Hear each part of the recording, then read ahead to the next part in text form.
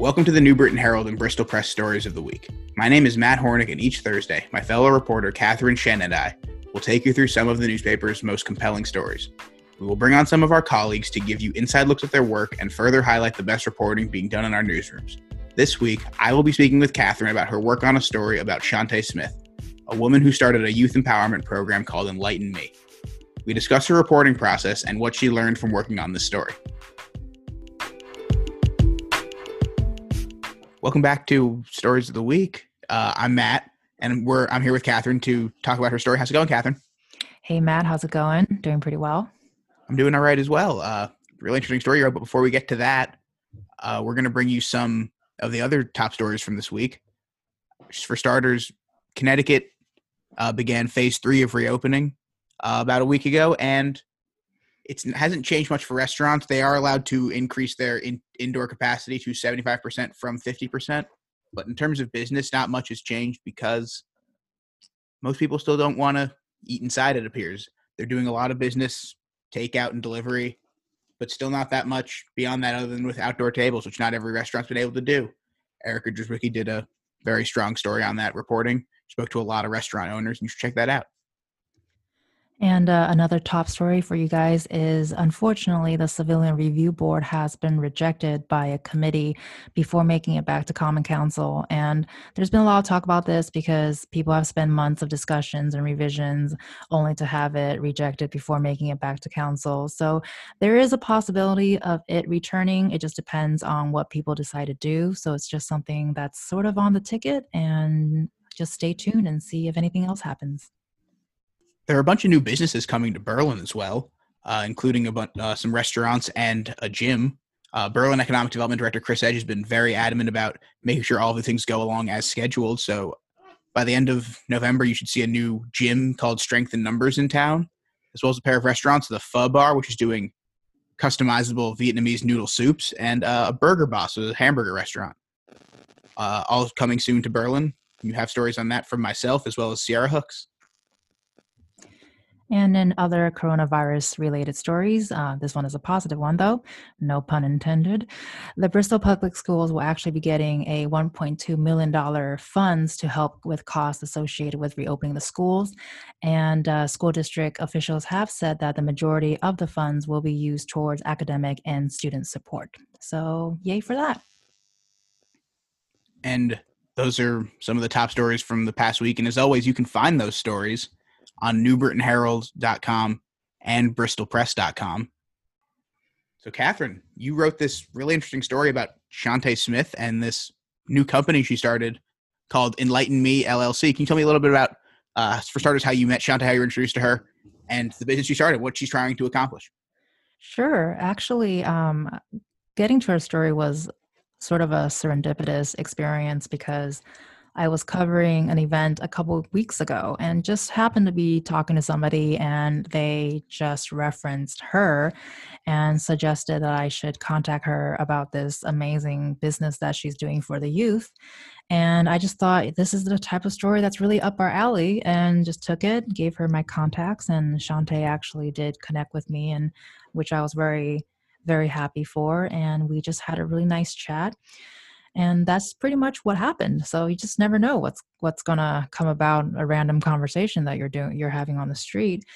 And she was very open with her personal story. So she basically had a pretty rough upbringing. She was originally from New Haven, grew up in a rough neighborhood, and her mother at the time was addicted to cocaine, and her dad was pretty much jailed the entire time she was growing up.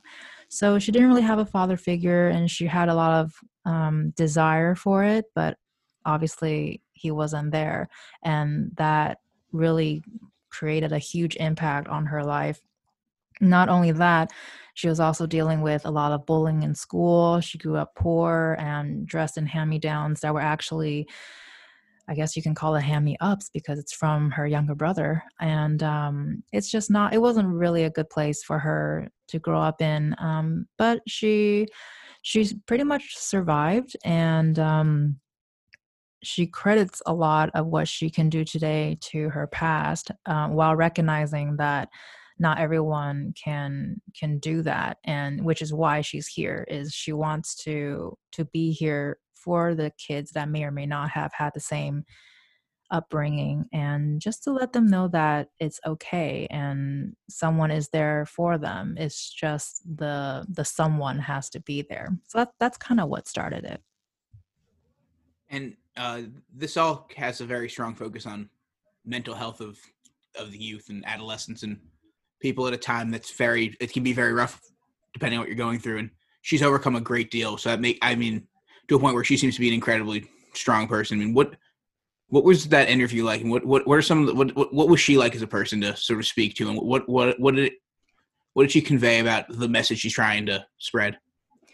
She was really easy to talk to, and I think it helped that she really wants to share her story, in the sense that when her audience are these kids, it was really important for her to let them know that while their experiences may not be the same, but that she understands. Because I think that's where the miscommunication comes from a lot between generations, is this gap between adults and kids, and she really wants to bridge that. And of course, the program is not just focused on children who has grown up in a traumatic environment. It's really for children of all backgrounds, but especially for those who have. It was really important for her to be able to convey to them that she does have this understanding, whether or not the experience is the same or not. And the conversation itself, it was very positive, considering what the topic was, and she didn't shy away from anything, and I honestly didn't really have to ask anything specific. It was just, we were both aware that it was because of her challenges that sort of inspired her to create Enlighten Me. So it really just came from her, and I always make it very open that it's whatever you want to share with me. And so whatever you're reading and whatever you're hearing today are stories that she was willing to share. And she's only 34 years old. That's another thing. And she has two kids of her own, and so her upbringing certainly informed her as how she wants to be a parent. But she's also very honest. She still said that, well, she's her mother's child. And also I want to point out that her mom at some point did decide that it was time to turn her life around. So Shantae had that. And while she still craved for her father, at least her mom went through that realization and brought some positivity back into her life. And they're still close till today. So What would you say is the message that Shantae wants to push most or spread most through what she's doing now? Because obviously she's someone who's probably learned a lot from what she's experienced, but there has to be one overall idea behind what she's doing. that's actually a really perfect question, because she does have sort of a main theme, which is self-love.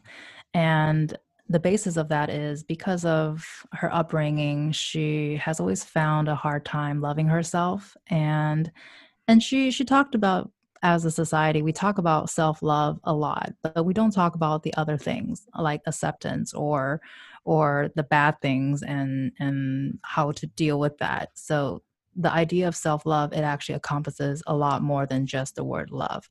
And it took her a while, and she also recognizes that it's an ongoing process. But as a 34-year-old, she has come to love herself, and she is totally into the person that she sees in the mirror every day. And that's sort of the message that she hopes to convey to her kids, is to be able to love yourself, regardless of what your circumstances are.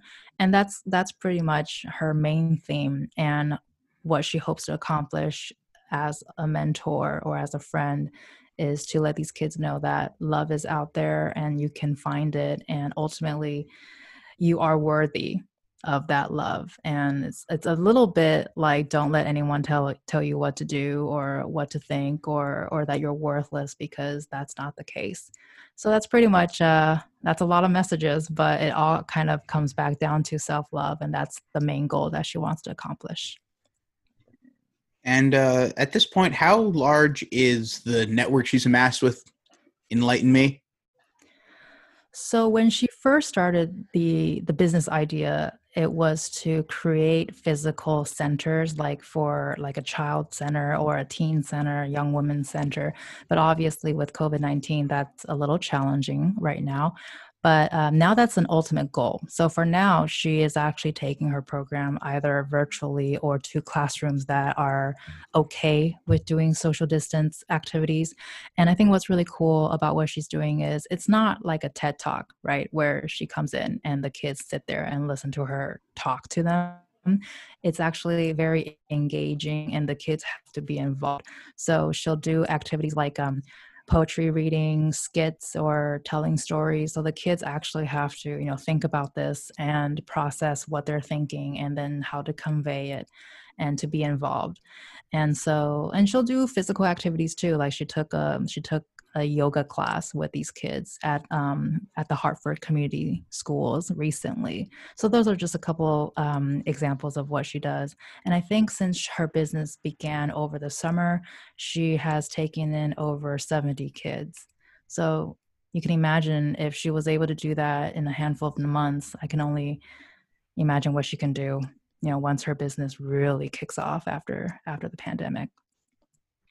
And is that entirely local, or is because of the virtual nature of all this, has she been able to spread beyond the New Britain, New Haven area? She's definitely hoping to expand. There's a lot of focus on the local area for now. So she is originally from New Haven, but moved to New Britain when she was sort of middle school, high school age. And so she's gone through the school system locally. And now she's actually in Bristol. So she has a home office based off in Bristol at the moment, with hopes for expansion. So definitely. Do you know if she has any intentions of expanding the company in terms of the people spreading the message, or is that solely going to be her duty going forward? We didn't really touch on that too much just because it's still in the very, very beginning stages. But I mean, from our conversations, it's one of those things where I think she will want to make that expansion. It's certainly a very one-woman show right now, but if she's successful, I can certainly see this expanding to other people as well, because she's also working with a lot of other programs. So this business may be from by herself right now, but she's also working with a lot of different programs. So yeah, I definitely see her bring in other people in the future. Well, Catherine, thank you for being our guest this week, as I interviewed you and you kind of interviewed yourself. Well, thank you. It's been a really exciting experience. And as always, you can find all of the stories mentioned today on newbritonherald.com and bristolpress.com. And please rate and subscribe to the podcast. We hope you've enjoyed it so far. For Catherine, I'm Matt, and I will talk to you next week. Talk to you guys next week.